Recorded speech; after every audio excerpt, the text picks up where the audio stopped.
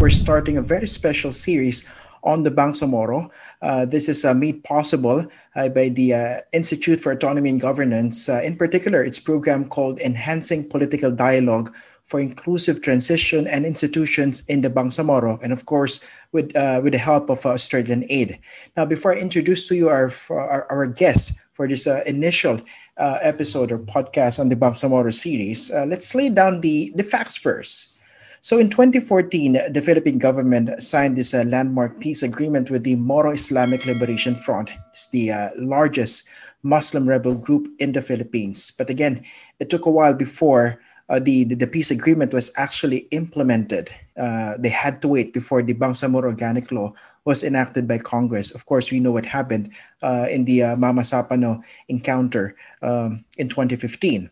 Now, the question now is, after more than a year of leading the Bangsamoro Transition Authority, this former revolutionary group, the Moro Islamic Liberation Front, how are they faring?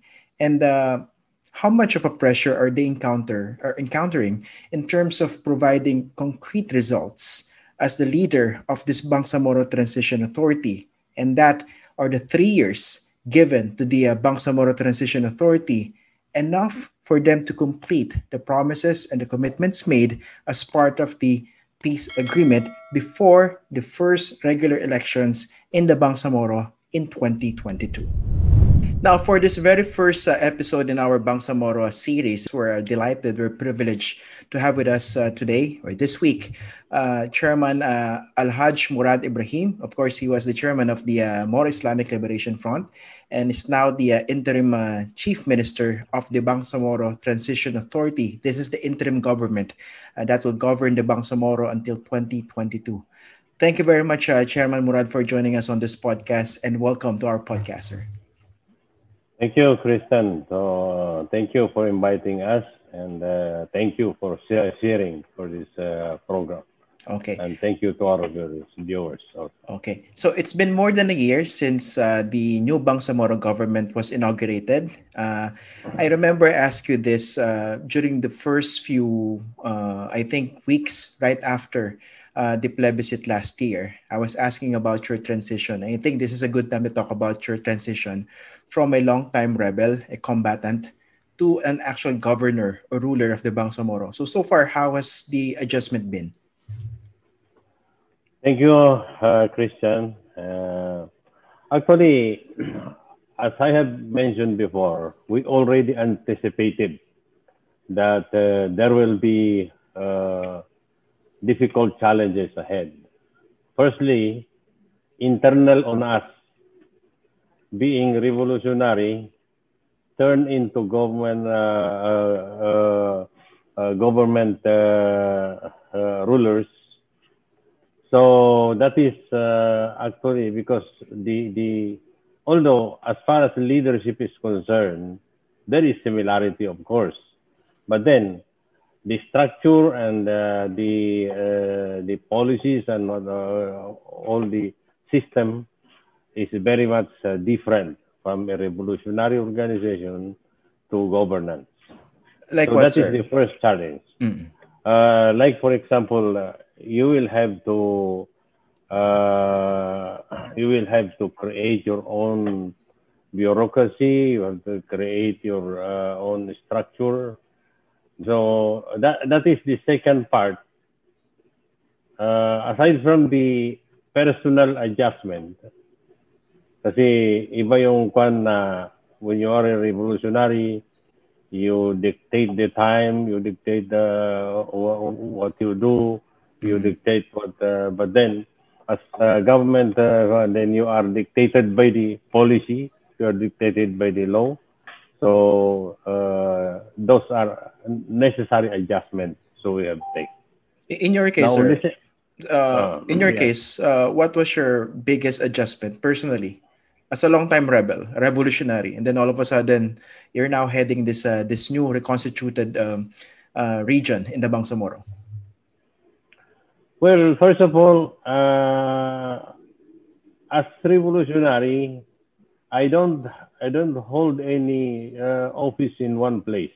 I move from one place to another, and there is no fixed seat of the government, seat of the revolutionary government.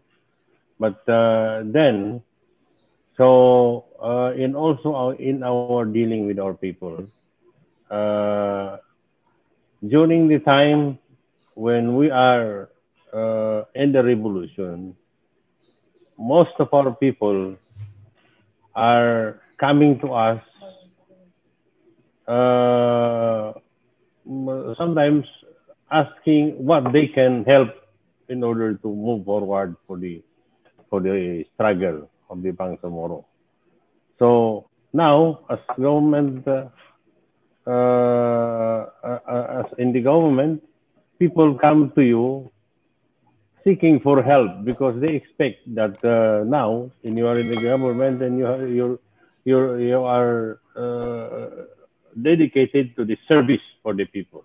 Mm. So, meaning, as a revolutionary, they don't expect much of you as far as your services because they know that you are still a revolutionary. But when you are in a government, people will expect that you can deliver services and you can deliver to them. So that is one challenge that we have, a difficult challenge that we have to address. We need to ensure that people are satisfied that we are working for them. How big is this pressure on your part? I mean, the pressure of showing results to the people. We know that this has been a long struggle, 17 years. The final peace, no, not the final. The peace agreement was signed, of course, in 2014. Then Mama Sapano happened, and finally the plebiscite happened last year. Then, of course, you yourself mentioned. I can only imagine how immense the pressure is, diba? Your people might be, or are of course asking, what do you have to show for us after more than a year? So sa inyo personally, how Uh, big a pressure is this? yeah, that is true, Christian, because even before we were in the government, people were already very optimistic. The optimism is very high. They are expecting that when we are in the government, then everything will follow.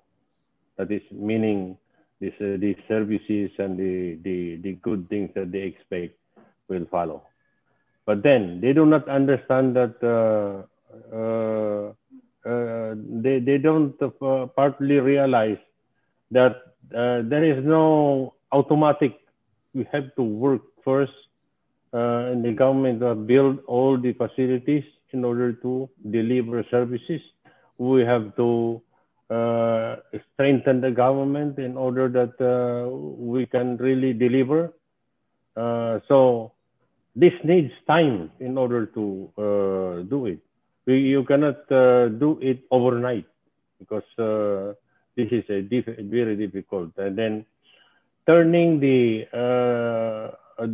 homeland, which has been devastated for decades, introducing progress and development is really very challenging. Mm-hmm. And that we have to explain to our people. And so far, ano yung mas mahirap, Chairman Murad? Running a revolutionary government, or in this case, running an actual government? Revolutionary Well, organization, actually, rather. well, for me, as far as the pressure,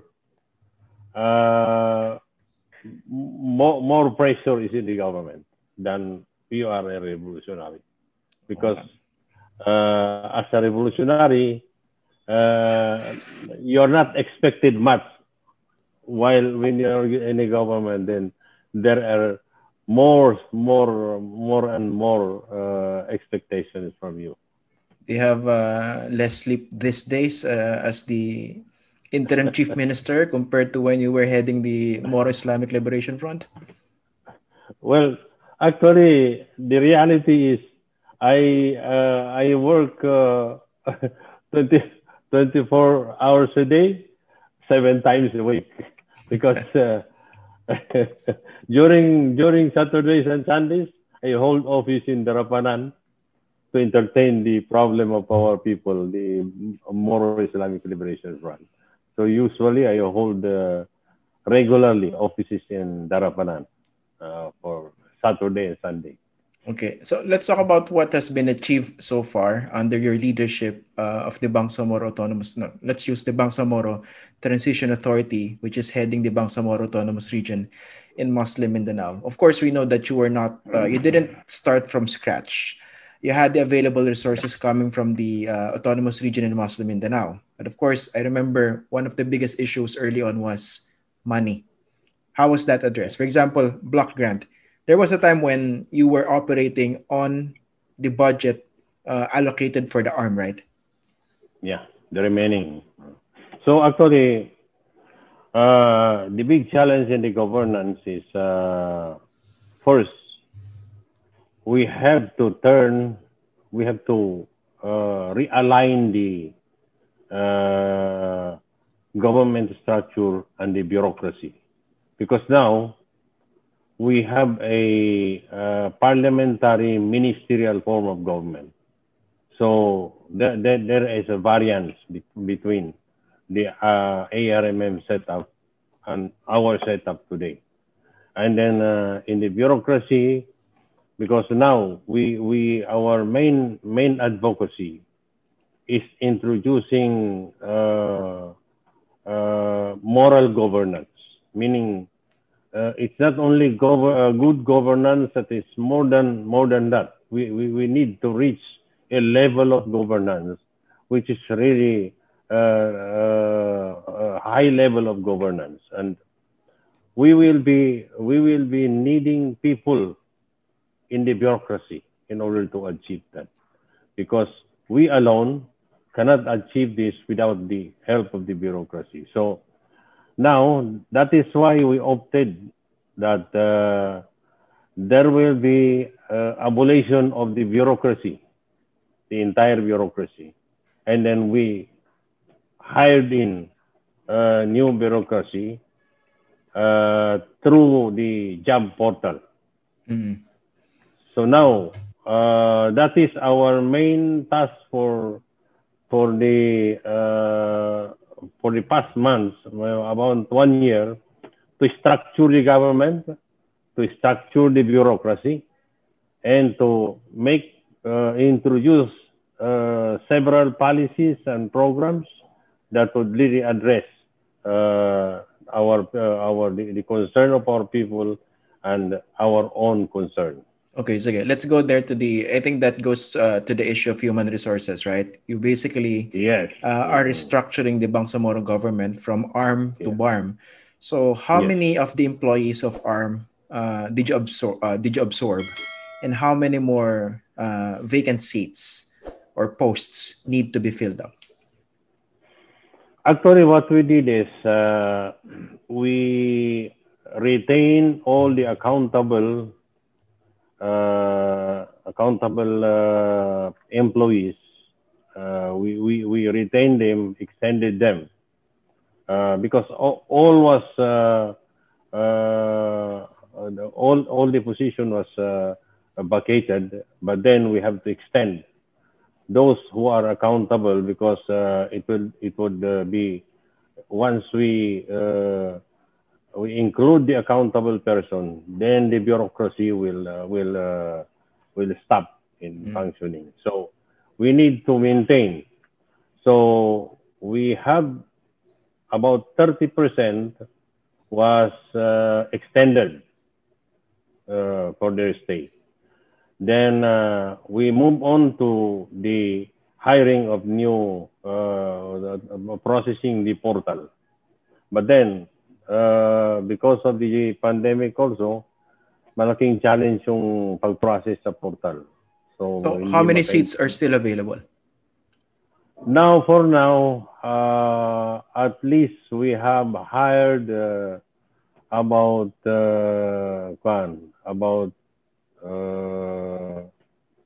almost 2/3 already. So you only we have still need another 1/3 for hiring. Ilan yun most likely? I mean, how many seats? Kasi I'm asking these questions for our viewers and listeners to get a sense of how difficult it is to run a new region in Muslim Mindanao. Because you're talking about the government, you're talking about seats or vacant posts that need to be filled up during a specific period. So you have a deadline, di ba? Yes. About 1,000 to 2,000 employees are involved. Yung hindi pa napupunan. Yung hindi pa napupunan is about 300. Okay. So konti na lang pala. One-third na lang. One-third na lang. Oh. Okay. Now, how strict are you in terms of screening applicants using that job portal? Because I think there were a lot of applicants there, rightly so, understandably so. They wanted to join the new government. Yun nga, pero how strict are you? Because I think one of the recommendations early on was for the new Bangsamoro government to put in experts, very competent people to run the new government. Yeah, that is the reason why we opted for portal, because that we can have a free hand in selecting those qualified people. So the process in the portal is all the applicants will be reviewed kung sino yung nakaabot ng minimal na qualification of the position they are applying. Then we let them take examination. Pag nakapasa sila, then they will be undergoing interview. From the interview, then we will select the top 10.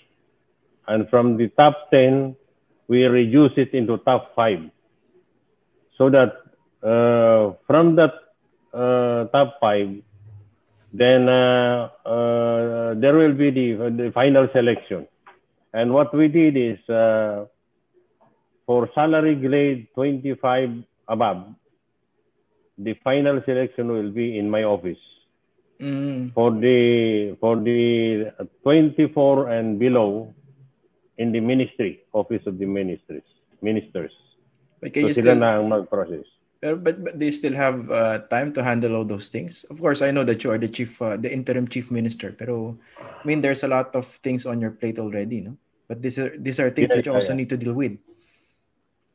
Well, we have people to assist also, and especially even those extended employees can also assist. Okay. How about, sir, yung mga dating employees ng ARM, can they still apply for slots in the new BARM? Yes, they are open to apply in the job portal. So marami rin nang nakapasok sa kanila. Including those who have been given retirement packages. Tama. Di ba may mga ni-retire din? No, pero ang condition ng DBM is they can apply if they qualify and they are employed, then they will have to return back the economic package extended to it. Ibabalik nila. Ibabalik nila. Babalik yung separation package. Pero yung let's say they get hard at in the BARM, saan magsisimula yung bilang na employment nila? Start from scratch, from zero, or tuloy-tuloy yung employment years nila from ARM? Tuloy-tuloy pa rin. Kasi that's important sa retirement package computation, di ba? Yung years of service. Yes, tuloy-tuloy. Kasi counted naman yung government services nila during the ARM. Then counted din yung sa BARM. Now, speaking of the Department of Budget and Management, this is one of the crucial agencies of government that you need to deal with now. Yung sa block grant, I understand the block grant allocated in the 2020 national budget, correct me if I'm wrong, that's 65.3 billion pesos, right? So has this been released? And saan siya ginamit so far? Sa ngayon is we still have to we only receive ang na-download kasi dapat dyan is provided by law. It is comprehensive and collective ang pag-download nila. Ibig sabihin, the whole year will be downloaded to us. Isang bagsak? Isang bagsak. Okay. Kaya lang, Ang problema sabi ng DBM, so, nung nag-uusap kami, sabi nila, ang problema natin wala tayong cash because the cash is, pero sabi namin, that has to be from the saving of the government for the last 3 years. Kasi ang computation is last fiscal year ang computation. Pero kaya sabi nila no because you know this situation wala tayong plan. So ang nangyari dalawang quarter ang may download nila. This 2 quarters. So how much is that? Meron pang about half of the 65 billion. But during the remainder of 2019, di ba, the new Bangsamoro government was inaugurated in March 2019. What was the fund that you used? Yun yung 32 billion, if I'm not mistaken, from ARM, carryover fund, tama ba? Yeah, yung carryover fund ang nagamit namin. So hindi muna namin nagamit yung block grant. Nagamit yung block grant that you didn't get in 2019. Kasi huli rin na na-download na sa amin mga March or April na. Okay. Na-download sa amin. So yung the amount of 65.3 billion block grant, is this fixed already? Every year? No, that's the amount? No, kanyan. Because it is computed from the net taxes collection of the national government and custom fees. So 5% of that.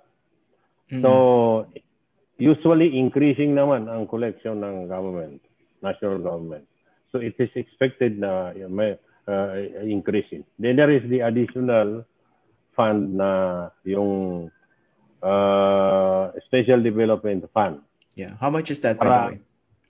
50 billion is spread over 10 years. So 5 billion each year.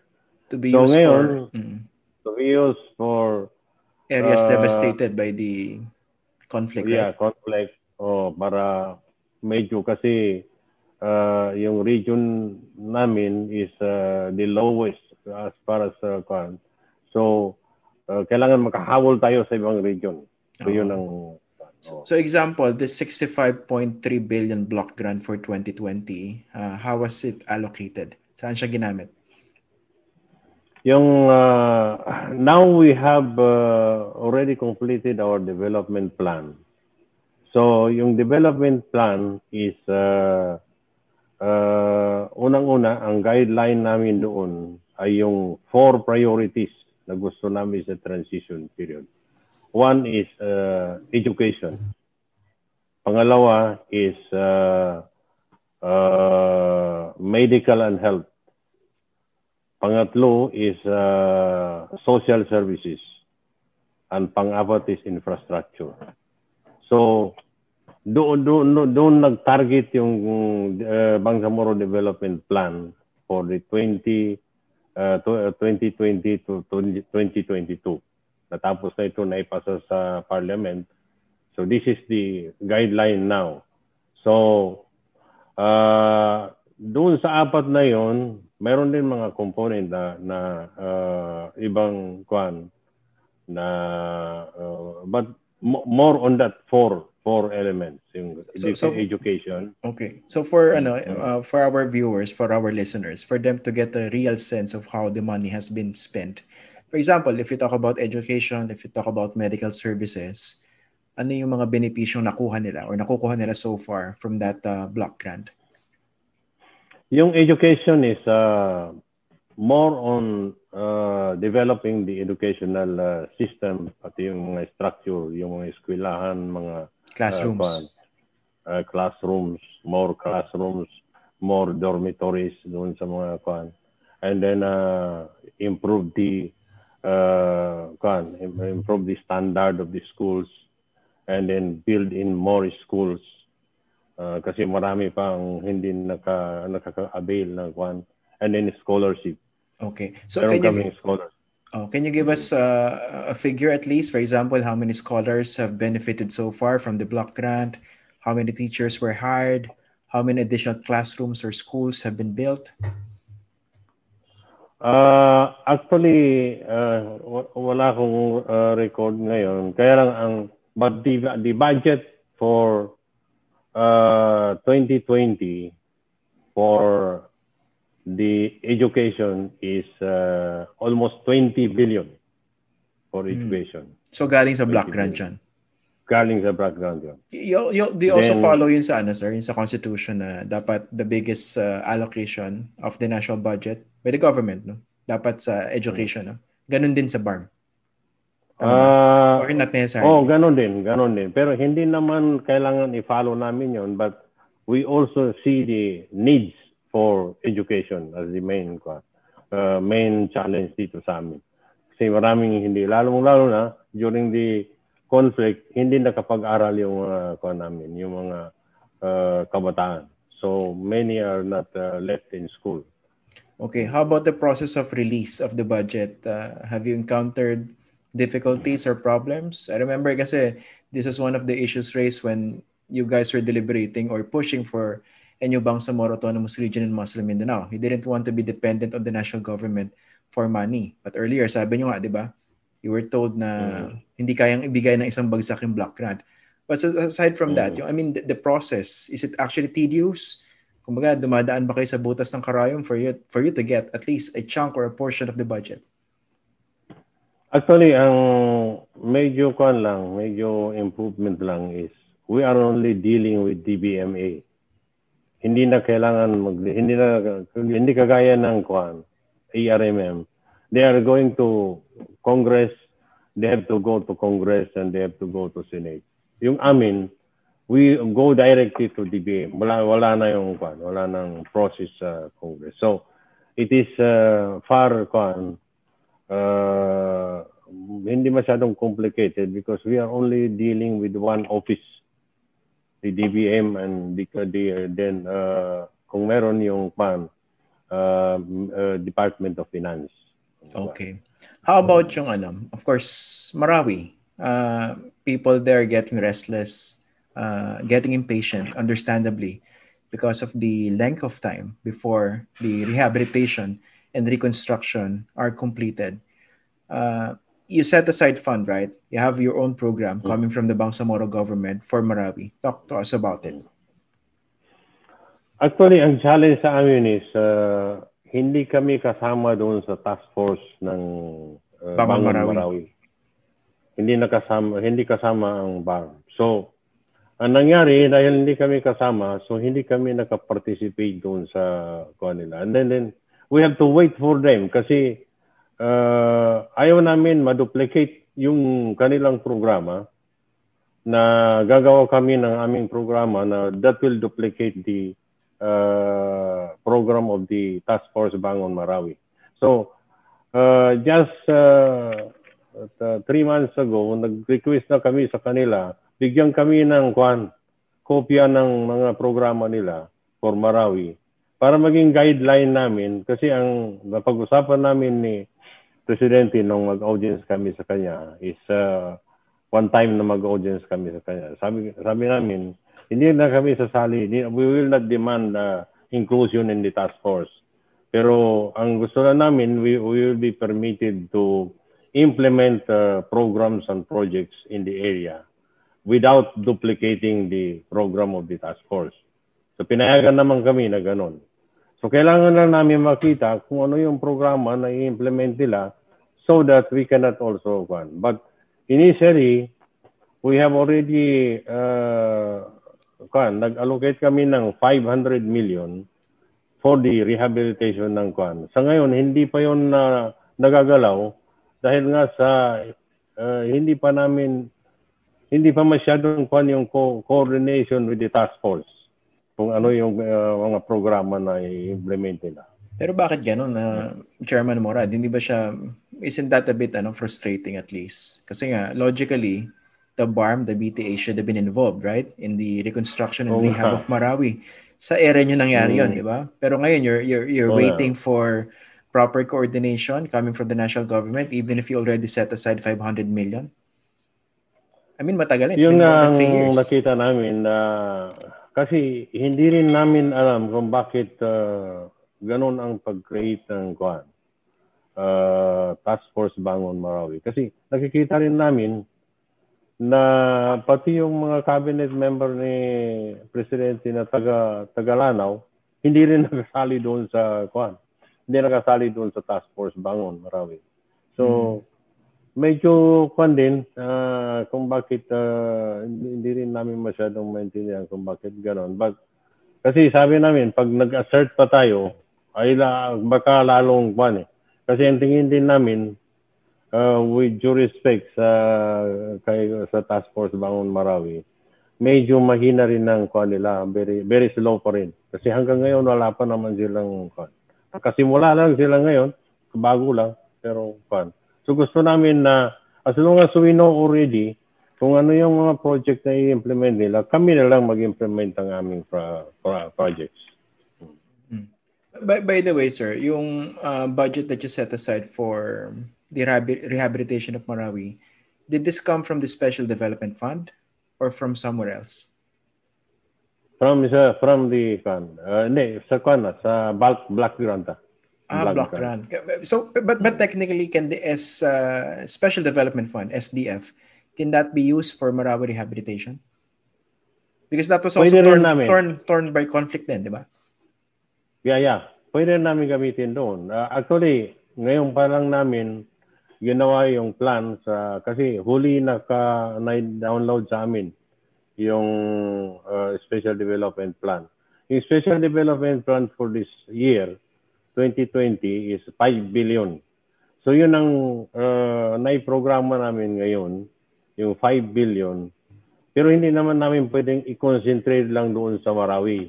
We have to let also the other affected area na mabigyan din sila. Sa ngayon ay naka-line up ngayon ang mga programa namin, especially isa rin na naging challenge namin yung COVID-19, pagdating ng COVID-19. Ang maganda lang na kasi hindi na kami kailangan mag-realign ng budget na kagaya nung ARNM, kailangan pumunta pa sila sa Congress para i-request na i-realign ang budget. Yung sa amin, hindi na automatic kami na So, sa budget namin noon, medyo malaki ang contingency fund. So, marami rin nag-question, bakit ganun? Sabi namin, hindi pa namin alam kung ano ang mangyayari sa government because this is a new government. So, kailangan merong contingency na hindi pa naka-program so that anything that will arise, easily we can get from the contingency fund. How much is that? How much is the contingency fund? Contingency fund is around 15 billion.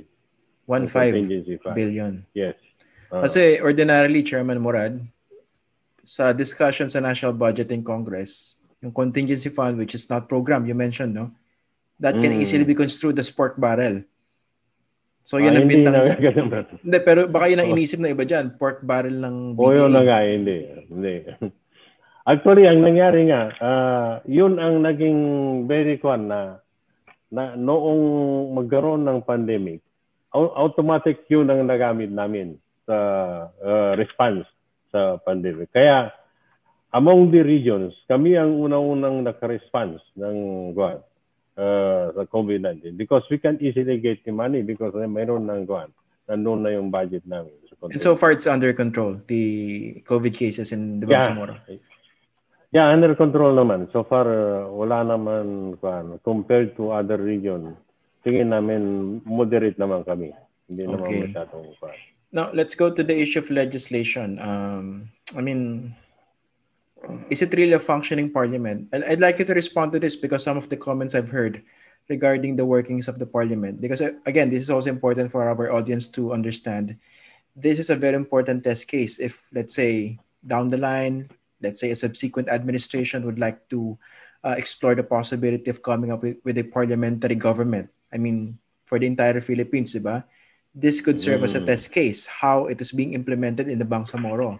So again, people are looking at the example of the Bangsamoro here. Pero one of the comments I heard before was that parang dominated daw ng MILF pa rin yung parliament in terms of processes. Yung parang bang hindi nagpa-function yung parties or sectors represented supposedly within the parliament. Kasi nga, I suppose all of you are still adjusting. How do you respond to that? No, actually, wala namang kwan. There is no domination in the parliament. Except lang na kasi ang rule talaga ng parliament is majority. So, kami ang majority, the MILF is majority. 41. So, yeah, 41. So we are the majority. So amin ang majority floor leader, kami mag-appoint ng speaker, kami mag-appoint ng yung majority floor leader and then minority floor leader. So basically, pero ang naman is kasi lahat ng legislation primarily coming from the cabinet. Kasi yun ang primary muna. But any member of the parliament can sponsor a resolution, can sponsor a bill. Pero hindi namin isa-certify na urgent bill. So it will go through the normal process. Pagka cabinet bill, isa-certify namin ito na urgent bill. So it will Then ngayon ang naging focus namin is yung priority code na kailangan namin magawa. Sa ngayon ay naipasa namin ang administrative code. Yun ang main code na kailangan na maipasa. And the basic, di ba? The basic. Oh, you need that. Yun ang mag-define sa pagtakbo ng gobyerno yung pagtakbo ng bureaucracy. So, naipasa na namin. Very encouraging. At least, maganda yung at least no opposition, no vote, no abstention. Lahat ay bumoto sa So, ngayon, susunod yung 5. Meron ng naka-file na yung Civil Service Code, naka-file na yung Local Government Code, naka-file na yung Education Code, Revenue, and then Revenue Code, and then Electoral Code. So yan. Siguro yung Electoral Code. They have time to finish all those remaining codes because it took you a while to finish, to enact the administrative code. Kasi ang ginawa namin is sabay-sabay namin ginawa. Hindi one by one, sabay-sabay ginawa. We form every ministry, inassign namin sa kanya itong gagawin ninyo. Then yung mga membro ng parliament tumulong na lang doon sa draft ng So ngayon natapos namin, almost all also are completed already. Kaya we are still confident na within this year mapasa namin the list is very early next year. First quarter of 2021. Yeah, first quarter of 2021. Yeah, because you need all these codes. Tapos also in preparation for the first regular elections in the Bangsamoro in 2022. Yes. Of course, you would need the electoral code. Yes, we have the electoral code. How about, sir, the party building process? I mean, you have the United Bangsamoro Justice Party, right? Pero, I mean, from outsiders, I suppose also from some insiders within the Bangsamoro, siguro there's this feeling na, is it the party that is functioning or is it still the MILF? Again, as part of the adjustment process. No, actually, ang naging lang, kasi naging policy namin na we will build a political party Pero yung MILF is automatic na member of the political party. So kaya, kung titingnan ninyo, initial organization, karamihan pa rin MILF ang nandyan. But then, we are expanding to the other, open naman ito sa lahat. Open naman ito na kwan. So now, we are in the process of finalizing, kasi ang ginawa namin, interim na setup muna. So now, yung interim na setup is more MILF lahat ang nakapwesto. Almost lahat. Now, nag-issue na ko ng na memorandum na yung interim na setup will be abolished na, then mag-organize ng bago. Then the process of organization is magkakaroon ng assembly in every barangay, assembly in the municipality, assembly in the province, para sila ang magpipili ng kwan. So everybody is open for that as long as they will follow the policy. When will this happen? This will happen early next year. Next year. 2001. So ibig sabihin lahat ng mga nakapong MILF, assuming na siguro let's say sila ay mapili sa mga barangay, they would remain with the party. Tama, yeah, no? They will remain with the party. Oh. Pero they can at saka membro pa rin sila kahit na hindi sila mapiling officer, but they are member of the party. So far, how big is the United Bangsamoro Justice Party? Sa ngayon, medyo kwan. Kasi kung bibilangin lang, kahit na MILF lang, by the aabot na ng mga 1 million ang membership. Members of the party. Yeah, members of the party. So far, this is the biggest in the Bangsamoro, right? Yeah, so far for the moment. Kasi yung karamihan dyan, mga provincial lang ang scope nila. Yung regional. By the way, sir, dun sa recommendation by the Mindanao People's Caucus, are you in favor of the recommendation to extend the transition period from 2022 to 2025, given the enormous responsibilities that remain for the BTA? Actually ang tingin namin, kasi yung nakita namin yung review nila, we see na talagang very comprehensive yung pag-analyze nila. Now, ang challenge kasi dito is, we have 2 tracks in the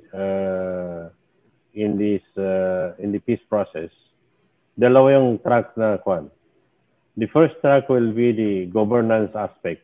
Ito na yung pagpatayo ng Bangsamoro, autonomous government in Muslim Mindanao, pag-organize ng mga So, that is the other track. But there is the other track na more comprehensive. Itong normalization track.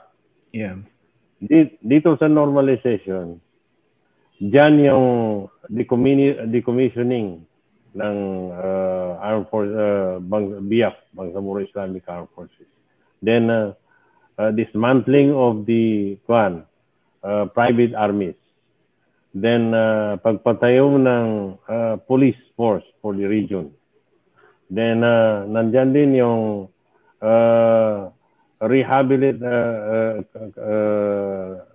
rehabilitation and ng mga combatants after they are decommissioned. So, lahat ng ito, yung amnesty pa, nandyan pa rin ang amnesty. And then, maraming naka-tied up doon sa normalization. Yeah, ang dami pa nakalista. Tingin namin, talagang pag nagkaroon ng election, ang mangyari, ma-sideline na yung normalization na hindi ma-implement. So, yun ang magiging problema natin. So, kaya sa amin, nakita namin yung wisdom na talagang kung papayag si Presidente at papayag ang legislative, ay kasi very short naman itong 3 years eh. Yung muna 1 year parang pinatayo lang namin ang bahay. Then next year, second year ay doon pa kami magsisimula. Then pagka may election sa third year, after third year focus na kami sa election. Paano mag-prepare sa election. So that will be very kwan sa amin. So kaya nga sa amin we endorse yung recommendation ng civil society na ma-extend. Okay, so for another 3 years from 2022 to 2025. You agree to that? Kasi originally naman yun din ang position namin in the negotiation na 6 years, at least 6 years. Kasi kung titingnan nyo, all over the world, yung mga nagkaroon ng negotiation na ganito, sovereign-based na negotiation, mahaba ang transition. Meron pa kang 15 years, merong 10 years, meron pa. So, ang pinaka-shortest na kuwan namin sa mga experience ng mga ibang kuwan is 6 years. Pero itong atin, yun na nga, 3 years lang. Oo nga, kasi gusto namin, no? We know what happened because there was a problem with the negotiations before, di ba?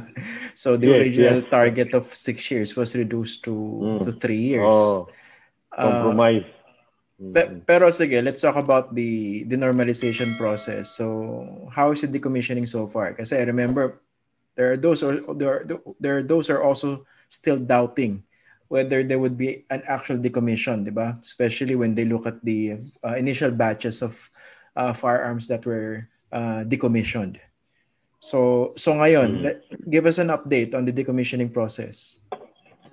Actually, ang decommission namin is our target is 40,000 combatants ang napagkasunduan na kwan. Because that is our regular combatants. Okay, so ilan na yung na-decommission? 40. Ang na-decommission pa lang is 12,000. So, supposed to be, after this, 12,000, mayroon ng 14,000 na susunod. And then another 14,000 kwan naman. So, all in all, mag-boils down to 40,000 na.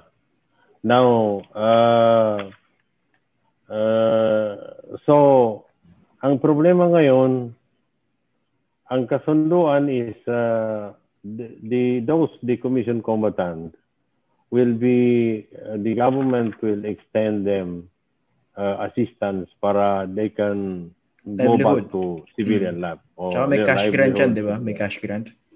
May cash grant, mayroong mga economic packages. So, all in all, ang naging promise nila sa amin is 1 million each combatant. Okay. So, ngayon, yung first phase, kasi first phase pa lang ito eh. Mayroon tayong nauna, pero that is symbolic only. Yeah. Ito yung first phase, itong 12,000. Ito yung last year. Now, last year. So, ang naging problema, yung cash lang na 100,000 ang naibigay. Yung economic packages ay wala pa rin. No, hanggang ngayon ay hindi pa rin nakuha. So, yun ang naging challenge namin is paano i-convince yung susunod na magkuha. Sabi niyo ba naman nangyari doon sa nauna? Kaya mag-decommission pa tayo.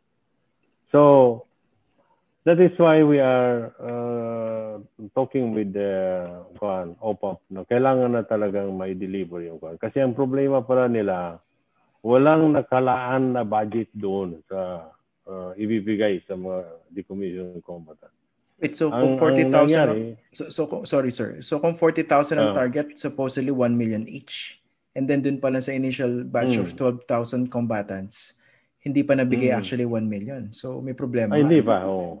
Maraming problem. So technically, hindi pa sila na-decommission. Is that correct? Decommission na yung first, at least kasi yung naka-turnover na nila yung armas nila. Yung As in first one, 12,000 decommission na sila. combatants? 12,000? Ha? 12,000? Yung 12,000, 12,000 combatants. So, wala na Decommission silang na. baril? Ngayon, wala na. Sa ngayon, wala na. Of course, they can still have their personal firearms, diba? Okay, so have you spoken with pero have you spoken with the DBM for regarding this? I mean, can they set aside fund for this? Kasi nga, as you mentioned, this could discourage other combatants from going through the decommissioning process, which is very important in the peace process. Yes. So, that is the main one sa peace process also. Kinausap, kasi ito, it remains pa rin na ang issue should be discussed by the implementing panels. Yung dalawang implementing panels. Kasi hindi pa yung na-discuss. And then, also in the IGR, Intergovernmental Relation Body. Yeah. So, yun ang kuha namin ngayon. So, it has been already forwarded to them. Sabi nila, kasi ang gagawin pala nila, yung mga department, yun ang doon nila kukunin sa budget ng mga department na i-allot nila itong mga housing, doon nila kukunin sa department ng scholarship doon nila sa DepEd kukunin. So, yun ang naging mabagal ngayon dahil nini-negotiate pa nila yung mga department para maibigay yung economic package. Okay. So, Chairman Murad, for instance, kailan yung calendar for the next phase of decommissioning? Tapos, because of these complications, I assume gagalaw yung calendar. Is that correct? Yeah, supposed to be within this year na meron ang susunod. Na 14,000. Second, 14,000. Kaya lang, ito na nga, hindi kami, ngayon, we are now collecting. Pati pag-collect namin ng pangalan, ay yung iba parang nagkukuha, sabi, bakit magsusubmit naman tayo ng pangalan, then wala rin man nangyari. So we have to find a way na talagang ma-convince itong mga decommissioned combatant na talagang kuha sila. And then another issue also na hindi pa na yung amnesty. Kasi napagkasunduan yan na may declaration of amnesty. Pero hanggang ngayon, wala pa rin amnesty at walang processing sa mga kaso ng mga combatant na may mga warrant of arrest. So technically, they can still be arrested despite the peace agreement? Yes. Kasi walang amnesty wala pa. Para silang So hindi na yung kaso nila. Meron pa silang warrant of arrest. Pero technically, they can arrest. Okay, but when you talk about the top officials of the MILF, those are part of the Bangsamoro Parliament, walang pending cases? Or meron din? Sa mga walang naka-file na pending cases sa mga yung in mga court? Nasa parliament. Okay, so they're not facing any case or charges? Yeah, yung nasa ground ang meron mga cases. So, anong ginagawa nila ngayon? I mean, there's this concern that anytime they can be arrested. Although kasi iba naman ang environment ngayon dyan, di ba? Oo nga, medyo naman. Ang na lang is para binigyan lang sila ng conduct pass. Okay. Safe conduct pass. Safe conduct pass. Para lang they can move freely na meron sila may pakita na meron silang safe conduct pass. How many combatants are we talking about? Those with pending cases and who are supposed to be covered by the amnesty? Abot siguro ng mga 2,000 plus. Marami. Hanggang doon sa. So yan, sir, given the concerns that you have, isang aspect lang yan, yung of course, that is very important, normalization. Have you communicated with President Duterte and or Congress regarding your request for an extension of the transition period? Wala pa. Sa ngayon ay wala pa kaming official na communication. Pero we are thinking of reaching out to the President. Talagang at saka sa Congress also. Sa ngayon, nagkukondak kami ng mga dialogue sa mga congressmen na parang in-explain namin sa kanila kung bakit namin gusto na sinusuportahan yung tungkol sa extension. Kasi yun na nga, very nakita natin na talagang kailangan talaga na mayroon longer. Or else, kasi very halimbawa, mabuti kung talagang siguradong manalo kami kasi naman. Pero walang assurance yun kasi anybody's game na pagka election na. But pag hindi, ang nangyari, wala na yung yung mangyayari doon sa other aspect ng negotiation. I mean yung continuity. So sana matapos yung term ng transition, matapos na rin yung term ng lahat ma-implement na rin lahat yung sa normalization process para mag-coincide. Speaking of the 2022 elections, at least on schedule, that is the first regular elections in the Bangsamoro. And you yourself mentioned, paano kung hindi na kayo manalo sa 2022? I mean, how much of this concern is affecting your governance now? I mean, I suppose naiisip nyo yun, di ba? I mean, you are in control of the New Bangsamoro government at this time. Pero yun nga, pwede kayong matalo in 2022. So how much of that concern is affecting the way you're running the region now?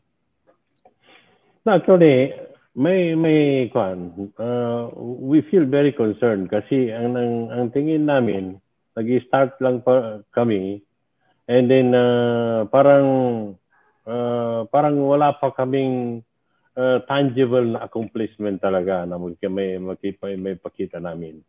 So, yun ang challenge namin na kung mag-election, baka sabihin ng mga tao, wala namang ginawa itong but you cannot do it in 3 years only or so na makita na meron ng Although we can do something, meron na tayong may pakita.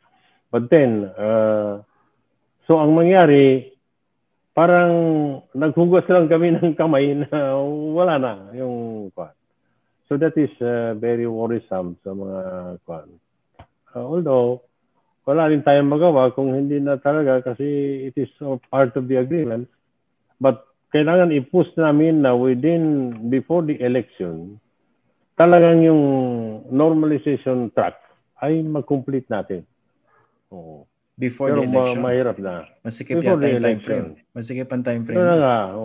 Masikip nga. Masikip masyado. Kasi marami masyado. So parang parang yung situation nyo, both an advantage and disadvantage. Advantage in the sense na you secured this peace agreement as MILF. You were given the opportunity to govern. You were provided resources. And then at the same time, the period is limited for the transition. That is the disadvantage. Okay. Yes. I'd like to talk about Cotabato City, sir. We know that this has been a recurring problem for you. I mean, how do you solve a problem like Cotabato City? The problem being posed to you by Cotabato City, despite its inclusion in the plebiscite last year. I mean, technically, it's still not under the BTA, di ba? Or the Bangsamoro Autonomous Region. Actually, yan naman kung titingnan mo, it's just a matter of parang pinagbibigyan lang natin ng kasi because kung titingnan mo, automatic yan Once na na-declare ng COMELEC ang resulta ng plebiscito in a certain area na nanalo, automatic na, wala nang ibang gagawin. It becomes automatic na area na ng bank. Gaya ng 63 province, barangays na nanalo ang dyan. So, wala nang kahit na ceremonial, wala. Kaya lang itong nangyari is, unang pag-uusap namin sa Malacanang, may concern nga ang city government. Dahil meron daw silang mga programs na naka-download sa Region 12. So gusto nila tapusin muna yon. So, nung mag-usap kami, last na mag-usap kami doon. So, ang nangyari, nag-intercede sina Secretary Anyo at saka si Secretary Galvez. So, kinausap nila si Mayor at nagkasundo sila ni na Mayor na i-move na lang gawin na lang transition yung pag-turnover sa Cotabato City. So, sabi nila, yung mga ibang national offices, si Kona, and then yung mismong local government ay sa December na lang. December this year or next year? Oh. This year? This year. Oh, 2020. Matutuloy ba yun yan? ang napagdasal. Pero matutuloy Now, ba? nag-usap nga kami na nitong kwan na nagkaroon ng exchanges again ng kwan. So, initially, nauna na kwan na sabi nila tuloy na, wala nang problema doon kasi napagkasunduan naman yon. And then, ngayon, medyo nagkwan din yata ang local government sa kay presidente, pero nagkaroon ng kwan. But finally, the last kwan is matutuloy na by December. Yun December 2020. So masasubsume na. Presidente. Okay, may include na formally. Kasi nag-create na sila ng technical working group para i-arrange kung paano by December. So, meron ng assurance ang presidente, meron ng assurance ang mga cabinet, Secretary Galvez, na SND, so turnover na by that. Pero they have a direct line, ano? Do you talk with Mayor Cynthia Giani of Cotabato City? I mean, nag-uusap ba kayo directly? Nag-uusap din, although not frequent, nag-uusap na rin na ako, mas madalas nagkakausap kami doon sa administrative officer niya. Kasi dating sa amin din yun, dating taga MILF din yun. Okay. Finally, Chairman Murad, let's talk about of course, this is a problem, a lingering problem, the continuing threat of violent extremism in Muslim Mindanao. I mean, so far, how's the situation there? Of course, after Marawi, 3 years after the siege of Marawi. And of course, we know that there are still violent extremist groups there in the area, no? I mean, how are you addressing that as a group, as the leader of the new government? Actually, dalawang track ang ko namin. One is we are opening dialogue to them. Kasi sabi namin, mas maganda na yun i-invite na lang sila. Kasakaling mag-convince sila. So we're opening dialogue sa kanila. Pero at the same time naman is yung security measures ay we are also trying to ensure na yung security measures ay hindi ma-relax. Kasi so sa panig ng itong dito Bangsamoro Freedom Fighters ay 3 faction ang nila. Sila Abu Turaifi, si Ismail Abu Bakar, and then si Kadialan. So, meron kaming line of dialogue sa 3 grupo. Both kay medyo meron nang naka-understanding noon sa grupo nila Kadialan at Ismail Abu Bakar. Yung sa kaya Abu Turaifi lang medyo kasi parang merong mga presence of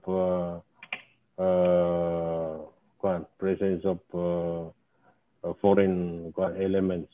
ISIS? Are you talking of ISIS? Nandiyan sa kanila. So extreme talaga yun. Extreme yung grupo. Medyo, pero naman, ang tingin namin is hindi naman malaki yung grupo nila. So, sa ngayon, hindi pa completely neutralized kasi meron pa rin nangyayari na But then, malaking binabaan ng mga insidente, ng violent incident. Sa Abu Sayyaf, ang problema natin sa Abu Sayyaf, wala nang, parang wala nang command structure.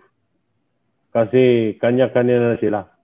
So, hindi mo na alam kung sinong kakausapin mo kasi wala nang But, ang ginawa rin namin is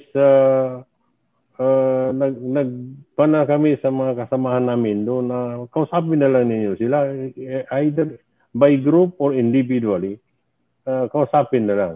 And then, para magtulungan na lang na So, dyan lang na meron medyo mahirap, lalo na sa Sulu. Kaya meron pa rin mga suicide bombing na nangyari last time. Pero sa ibang area, sa Marawi area, nag-subside na. Ang tingin namin, very remote na siguro na ma-repeat pa yung nangyari sa Marawi City. Okay. Well, of course, we're all hoping for the success of this peace process in the Bangsamoro, especially that, of course, things are starting to get back to normal, and also resources are pouring in, and of course, governance is getting is on track, basically. Well, thank you very much, Chairman Alhaj Murad Ebrahim, for joining us on this inaugural podcast for our special series on the Bangsamoro. Thank you guys for listening. Thank you guys for watching. It's a pleasure, sir, to talk about the peace process with you. Thank you. Thank you very much, Chris.